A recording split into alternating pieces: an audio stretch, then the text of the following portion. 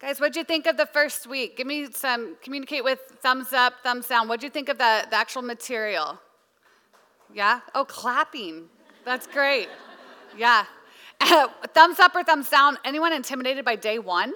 Did you find that to be longer and a little bit harder? Yeah. I was like, oh boy, they're going to hate me. This just took an hour. Yeah, but it was good. It was good to get started. Hope you enjoyed your table discussion. We enjoyed digging in on Sunday. The only bummer about Sunday study, I was worried, about the tables and people being mean girls. I was worried about the chaos of switching this room over. None of that was a problem. But the problem is that we all heard a bird in here, and we were all on edge. And I am going around here looking. This thing is hiding. I'm picturing it dive bombing me while I start teaching. And then we realized that it was from the microphone, and there was no bird. It was because I had this on while a handheld was on. Technology stuff is sound stuff, music stuff. It just stresses me out. So there was no bird. So that was good. That would have made a memory. But yeah. Before we get started, any logistical questions that you have that you think other people might also have that would add some clarity? One thing schedule-wise is that I don't know when everyone's spring break is, but we are not taking a week off for that. We got to think about childcare because I don't know if our babysitters all go home and stuff like that. But we have tried both. We've tried taking a week off. We've tried doing something different on spring break. We're just going to go right through it. And those of us who don't have a spring break trip can hang out together. So if you're looking ahead. Okay. No questions as we get started? All right, well, let's jump in then to kind of our first week of going deep into the second half of Exodus. So as we started, kind of repeating the verses that we focused on last week, what we're jumping into, guys, is another creation story, right? So Exodus comes right after Genesis. When we think creation story, we think God creating the heavens and the earth. It's a familiar story for us, but we actually should be kind of cued in at Exodus 19 that this also is a creation story, but now it's the creation of God's children. This is the creation story for the nation of Israel. So we see right away Mount Horeb. Our first question on day 2 was helping us connect what happened at Mount Horeb and what happened at Mount Sinai. And guys, I want us to put ourselves in Moses' shoes. As he is approaching Mount Sinai, leading this multitude of people, what is he remembering? He is walking the same path that he walked so long before when he was at Mount Horeb, the same mountain, where he experienced the same God, where he heard promises that were now being fulfilled. Think of the memories that were coming to him where he saw a burning bush, where he was told, take off your shoes. Why? Because it's holy ground.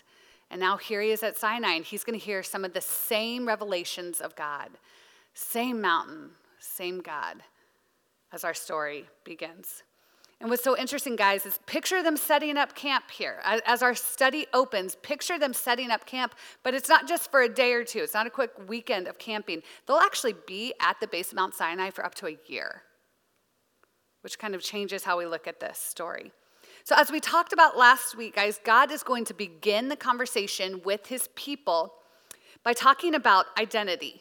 So in the verses that we looked at last week, we saw that God is going to remind them of where they came from. He's going to remind them of their purpose, and he's going to speak to them about their identity. We read about, you are going to be my possession. You are going to be a kingdom of priests. You are going to be a holy nation. And so I say identity, and we all think, yes, we love to talk about identity, right? That's a natural thing to be excited about. Oh, this is pre-Enneagram. Way to go, Moses. Let's talk about it.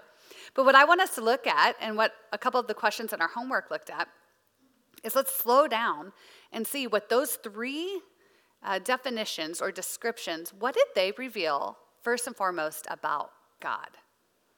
Remember, we say this often, that the knowledge of self comes after the knowledge of God.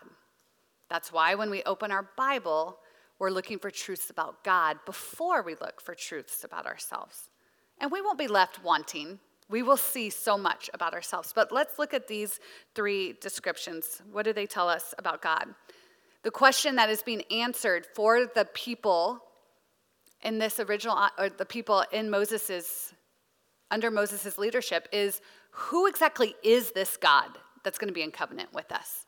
Who is this God? Who is Yahweh that wants to be in covenant with us? So it's like he's saying to the nation of Israel, okay, you've been delivered. You've come through the waters. You've watched your enemies be annihilated. But let's be clear about this. You are my possession, not the possessor of whatever you want. We had to make that distinction. And part of why I want to start on this, guys, is when I saw those questions on day 2, I was like, I don't know what I'm supposed to get out of this. And it took multiple rounds of kind of going and just sitting and staring at the question marks in my workbook. Like, what are we really supposed to get here? And so what I see here, she helped us see this distinction, is you'll be my possession, not the possessor of whatever you want. You will be carried, right? He talked about being carried like on the wings of an eagle, not the carrier of things. And then I remembered, do you remember what they did as they left Egypt? They plundered them.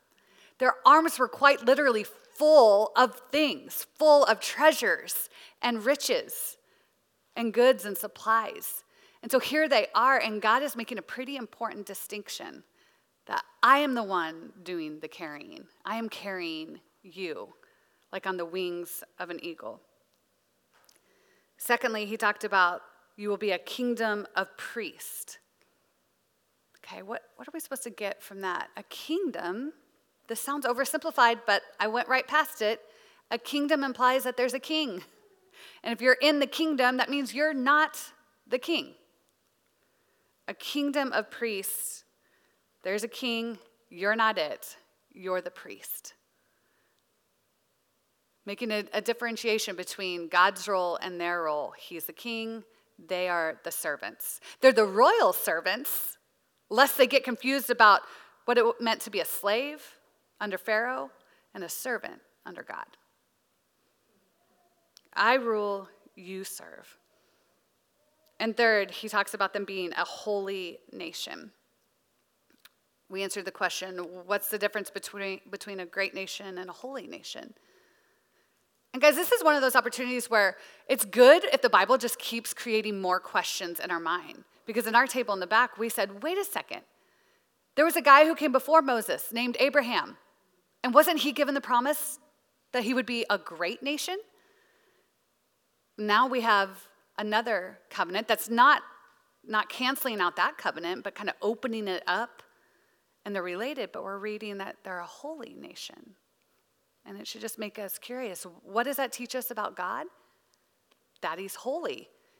His people, his kingdom, his priests need to resemble him, reflect him, represent him. And so they need to be holy, which is not the way that the world defines greatness. So why was this important? Why is this like the preamble to the covenant? Because if they were to live out their purpose, this is where it actually gets into identity. If they're going to live out their purpose, then they needed to bear God's image to the world. They were going to be the means of blessing to the whole world. And so they had to look like, sound like God. So the application started to kind of open up to me still on these 3 descriptions, because I thought about, like, do we intuitively know this? I think so. Do we intuitively know that we're not made to be the carrier of all of the toys, riches, wealth, inheritance? That we were made to be a priesthood, that we were made to be holy. We know that this is what makes society go round, because we know where we don't see this. Think of the 3-year-old classroom in Veritas Kids on a Sunday morning. We see exactly this. They wouldn't answer these questions correctly. They think of an alpha female in the 3-year-old classroom. What is she doing? What are her and all her little competitors doing? They're carrying everything they can, right? Every toy is supposed to be theirs. So they're not happy with just one, but they're not just happy with one in each, but they're piling them up, and you see them trying to protect their treasures from everybody else, trying to possess everything. They're not interested in serving their little co-heir 3-year-olds. They see them all as competition, right? And they're not looking to be holy. No matter how good our curriculum is, they want to be great, right? And we laugh and we think, oh, isn't that cute? I'm glad I don't serve in that classroom. But guys, that does not age well. It's cute in a 3-year-old. Who is it not cute in? A 38-year-old, right? But does the principle still apply? Is that little alpha 3-year-old still inside of us sometimes? Don't we just want to be the carrier of our things? Don't we want to control and possess things that make us feel safe and in control and better than other people? Don't we, like we talked about last week so often, want to be the queen in the queendom, not the servant, not the priest? And don't we so often, rather than being holy, we just want to be great in multiple different ways of defining great? And then it hit me at a whole nother level, guys, of where this actually convicted me of sin is when I picture myself, especially wanting to be the possessor of riches, when I'm holding on to things. So if it's my job or it's my money or it's my kids or if it's my whatever, when I'm holding on to things, I am not surrendered. My grip is tight and stressed. It's not surrendered.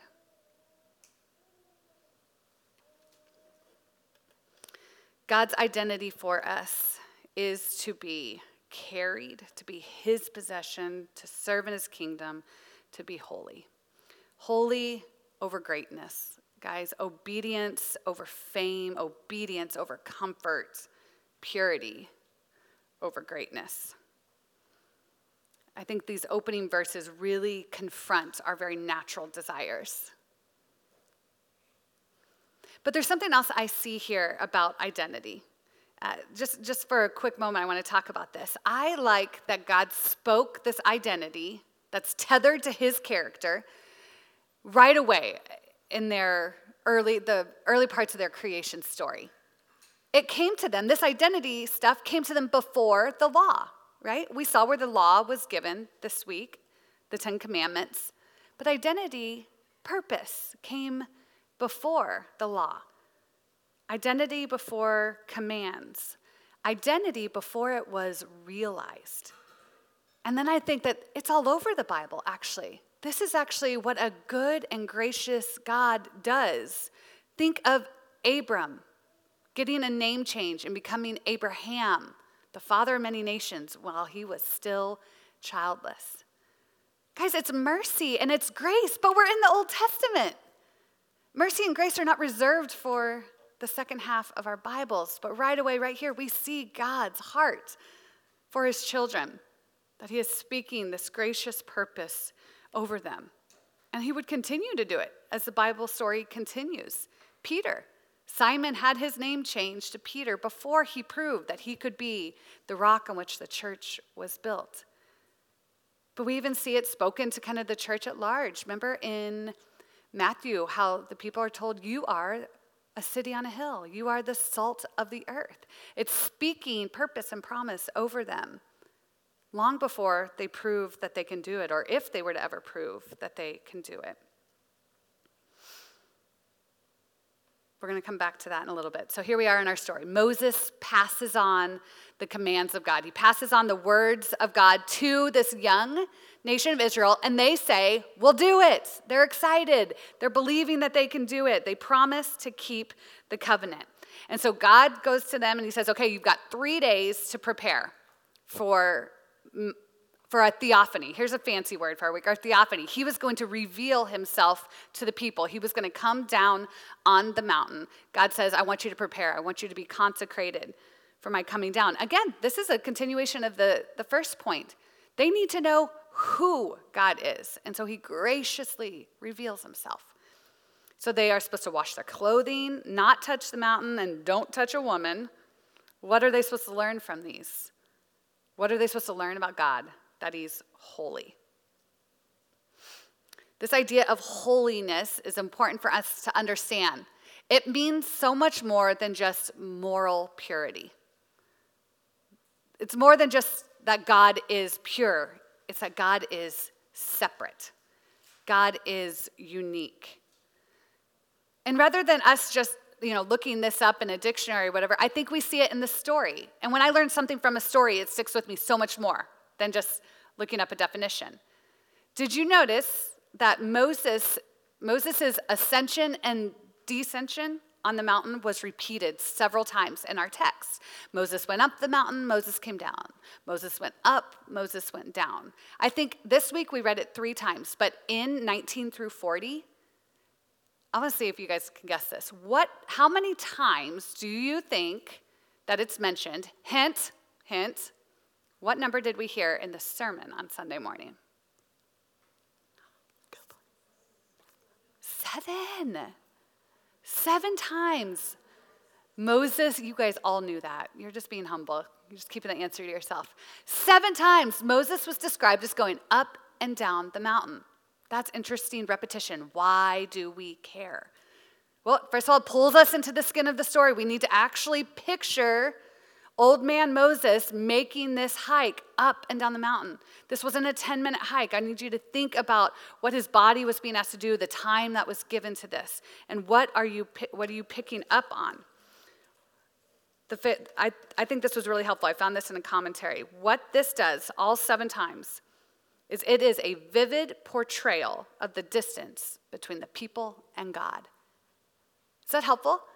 Let me say that again. This is what we're supposed to pick up on this. This is how we understand holiness from this story. It was a vivid portrayal of the distance between the people and God. What is God revealing about himself? That he is unlike man.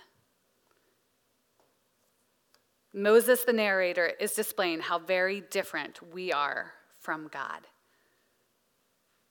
And so God comes down on the mountain, and what happens? It's a pretty intense scene, right? We hear thunder, lightning, a thick cloud, a loud trumpet blast.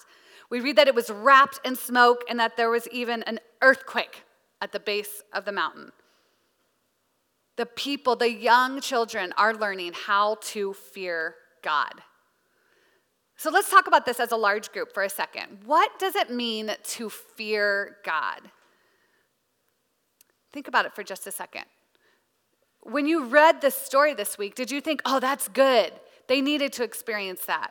When you read that they didn't come near the mountain, and actually even that they just wanted Moses to go for them, did you think, yeah, that's good? Or did you think, oh, that's sad? I think we need to think about our natural reaction and then think about this phrase, to fear God. We're instructed to do it. We're instructed to be God-fearing women. And there was a day in our homework this week where we went through, a lot of verses that showed us the benefit of being a God-fearing woman, the good fruit that comes from that. So I want to hear from you guys, and I learned from Sunday that this is probably the better question. Think of a woman that you would describe as such. Oh, she is a God-fearing woman. What is it about her that makes you say that? And I want you guys to shout it out, and I'll repeat it so that everyone hears it. What is it specifically about that woman, the way she lives, the way she holds herself, that makes her a God-fearing woman in your mind? Does the right thing. Yeah. Great practical answer. She does the right thing. She's righteous. Conscious, like aware. Yeah, self-aware. Yeah, that's good. Humble. Yeah. Okay, a woman who fears the Lord is humble. So the opposite of humble would be proud or arrogant. Yep. Yeah. Exactly. I wanted to kind of tease this out. That's good. Humble doesn't necessarily mean cowering in the corner, hiding from God. right? But confident, yeah. Seeks after God. Mm-hmm. Energy putting towards like pursuing God.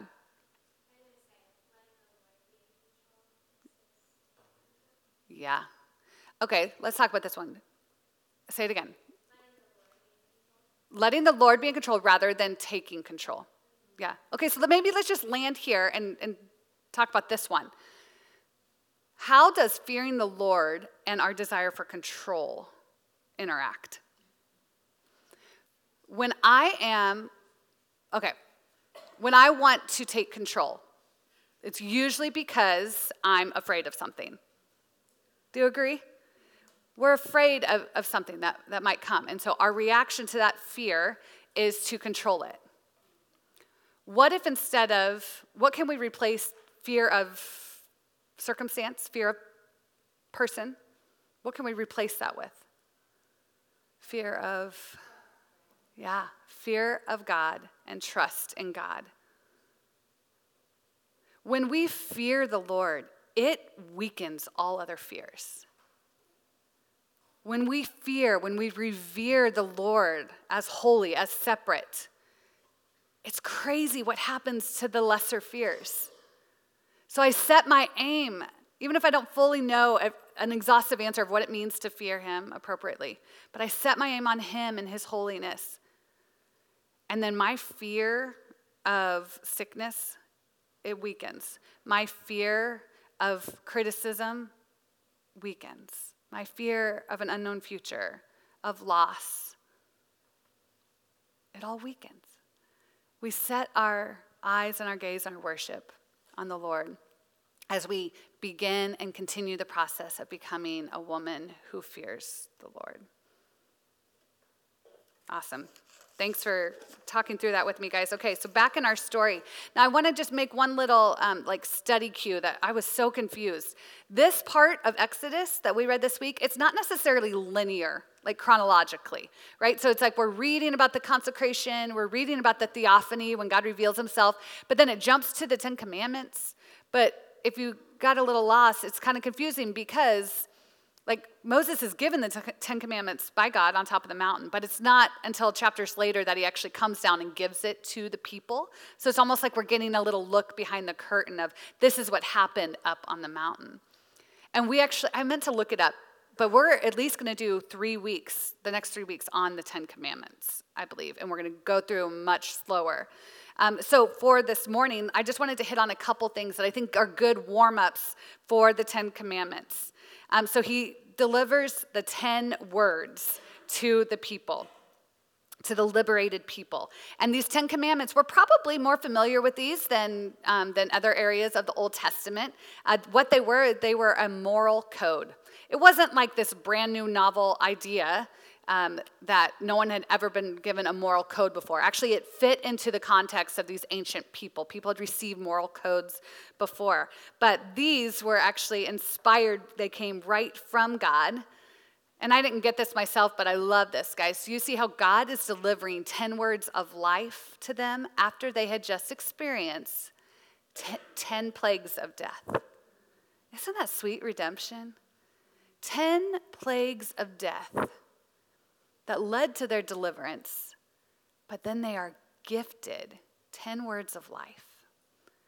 10 words that will show them how to live as God's people. And we saw how they kind of break down. The first 4 are about how to have a right relationship with God. The next 6 are about how to have right relationships with one another. And I love that this kind of clarifies or adds to what we talked about last week, that Christianity or following the Lord does not put law and relationship apart from each other. Christianity is not just about relationship, although it is very much about it, but it is also about rules. We don't need to erase the first half of our Bible to be okay with the message of Jesus. Because we see that actually it's the rules that teach us how to have relationships. The rules inform our relationships. They teach us how to behave. And seeing first that the first 4 are about our relationship with God, doesn't that show us that when we are right with God, it's going to be a lot easier to be right with one another, right? It's going to be a lot easier when we're right here, when we don't have idols before him, when we're not making an image, when we are holding his name as holy. It's going to be a lot easier for us to love each other. It's going to be a lot easier for us to honor the people in our homes or the people that we take care of.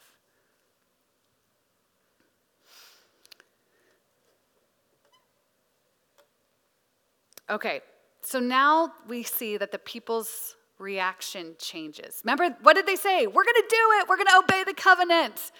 And then everything goes dark and scary and loud and shaking. And they say, never mind. In fact, what do they say? We're going to die. They're changing their tune. They're not so excited anymore. They say, no, we're going to die. Moses, you go for us. Go ahead for us, Moses, or else we will die. So it's great. They seem to be learning about his holiness, but then they're told to stay away, not even come close to the base of the mountain, to stand far off. It's great. They seem to be understanding there's a difference between them and God. But now they're so far away from him. What happened to this God who carried them like an eagle? What happened to that intimacy? Is it gone now? Did something change? Again, we're not looking to tie a bow on this, but to just become curious students of the word. They ask Moses to be the mediator. They say, we will keep the covenant, but Moses, we need you. But we will do it. We will keep the law. But do they? No, they don't end up keeping the law. Not the 10 Commandments or the 600 plus laws that follow the 10 Commandments. What ends up happening, guys, is that this treasured possession of God ends up acting so often like orphans. They so often act like they don't have a father who wants to care for them or provide for them, carry them. They will often fail to act like a kingdom of priests. They don't want to serve. They don't want to be set apart. And so you know what happens? They end up needing priests themselves. They need priests to go and mediate between them and God, to be the go-between. And they will so often neglect holiness and instead just try to be great. And what ends up happening is that they're neither. They don't end up being holy or great. And guys, here's where that big story of the Bible starts rolling in our mind.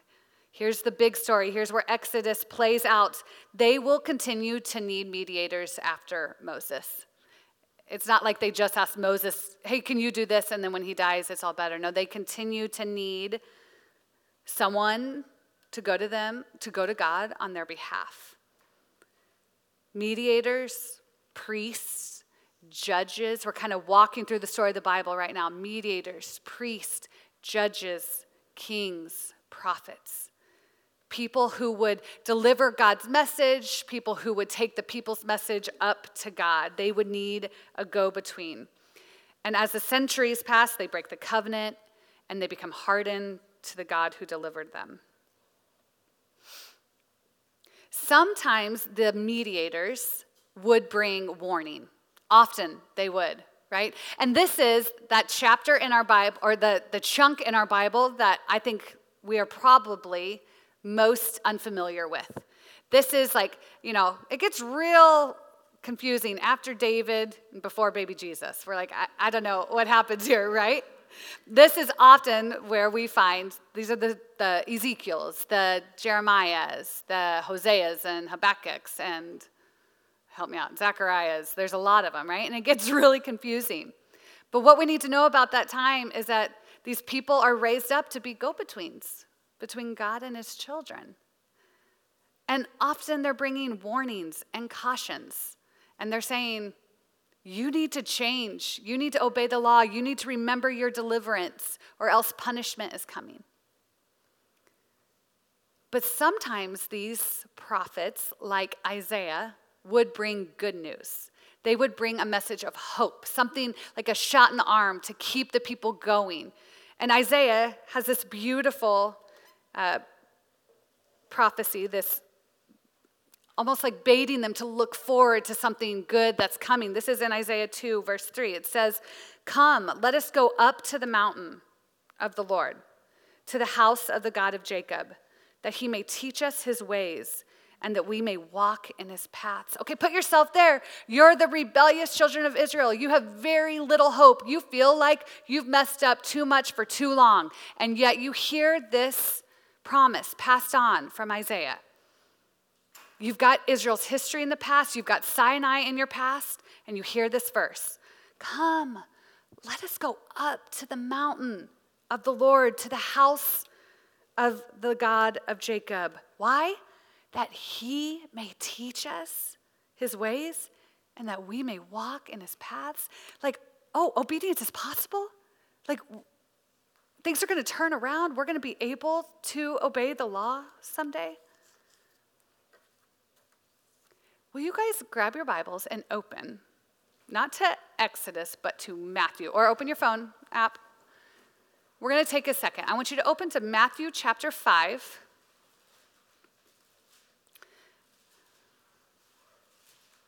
Verses 1 and 2.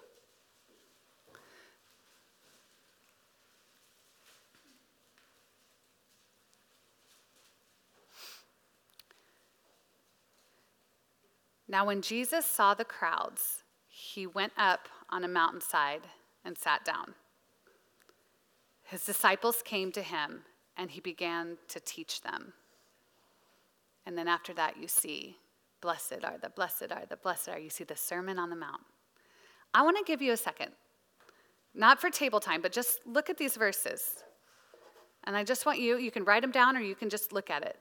What do you observe from these verses that maybe sounds a little bit like what we studied this week?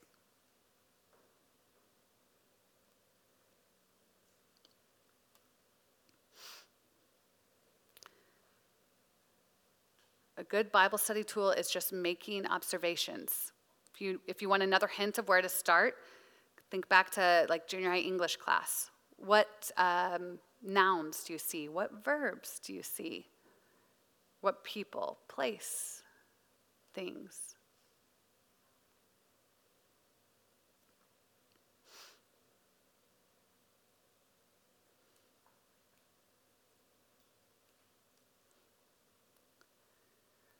When I read that Isaiah verse, what we're reading in a moment like that is a messianic prophecy.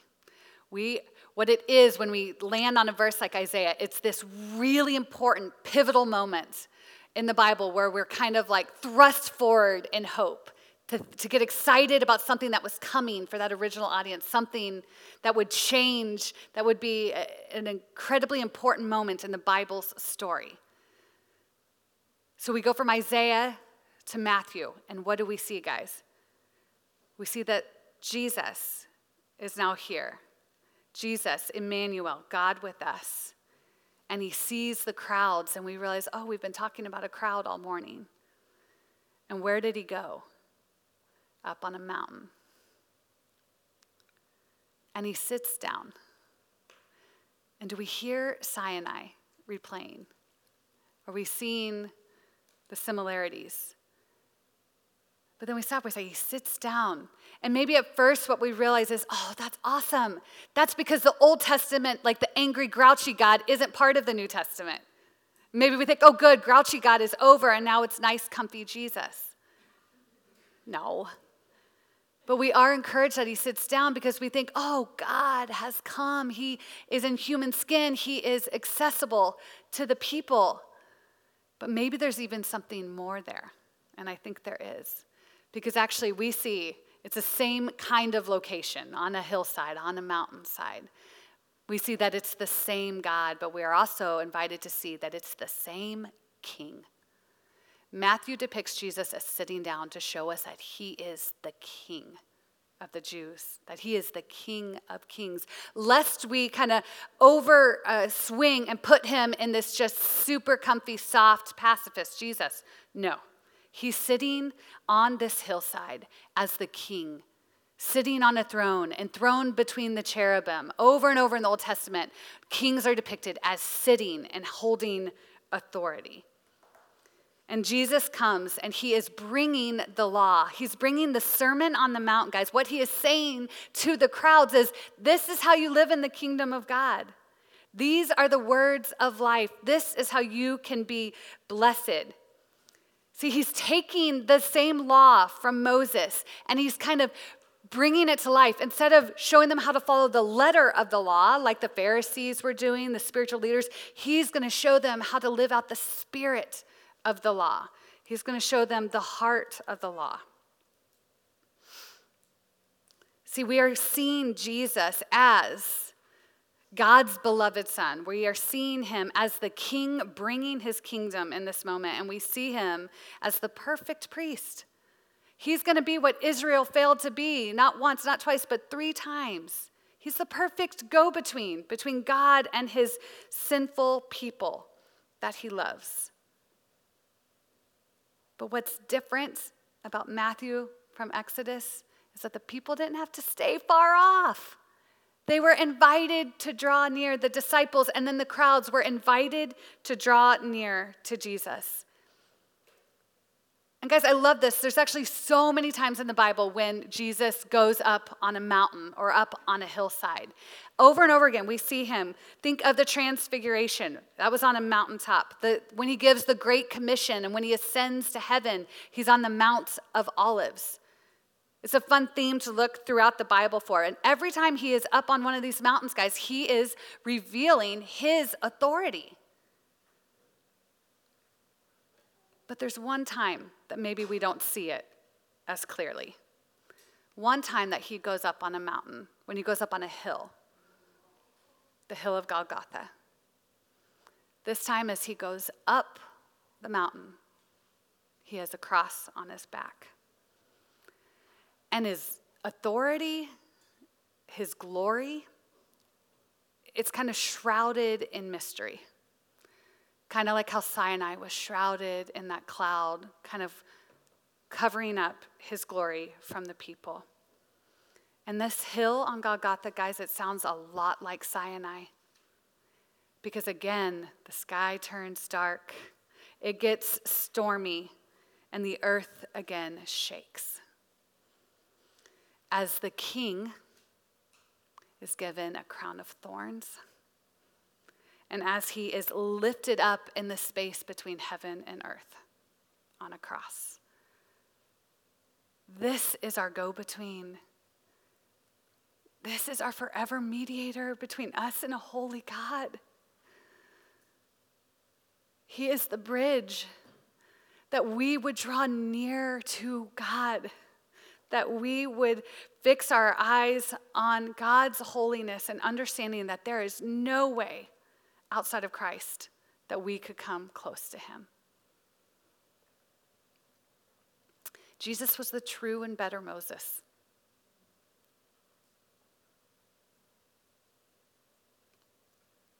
As he became the mediator that we needed. As Moses spoke to God for the people, Jesus cried out to God from the cross for his people. Do you guys see what this is in this scene? It's another creation story. This is where we become new creations. Because of this hilltop experience, we get to say, the old is gone, the new has come. This is where Jesus initiated the new covenant, succeeding where the Mosaic, the old covenant, failed. That covenant was impossible. The people could not obey it, and we cannot obey it. But the new covenant comes, and it is carried by Jesus. He held the law. He obeyed where we cannot. He became the perfect priest, the perfect son, the perfect king. And guys, this is where we think, well, that's got to be as good as it gets. That is such good news. But see, after he died and resurrected, and the church, the first church was formed, there's even gooder news. When we identify with Christ, when we identify in his death and in his resurrection, we actually are told so often by Paul that we can live in union with him, union with Christ. And what that means then is that Jesus' righteousness is imputed on us. It's that all the ways that Jesus obeyed, I now get to be seen as if I obeyed. So that identity that we talked about at the beginning, that seems so impossible. How am I ever going to actually act like I am owned by God, possessed by God? How can I be a priest? How can I be holy?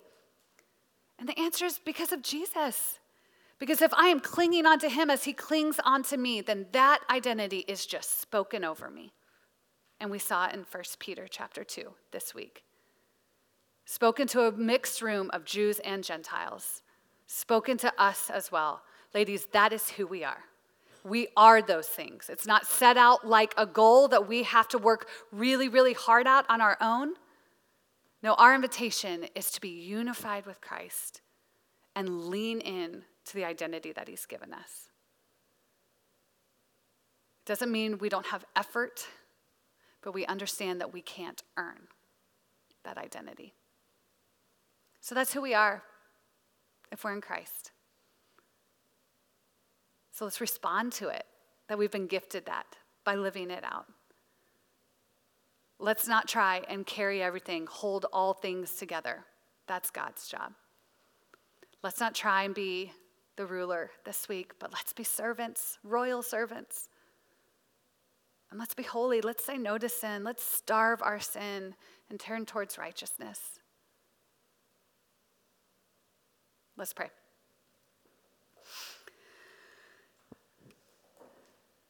Father, thank you so much for loving us enough to deliver us and loving us enough to reveal yourself to us.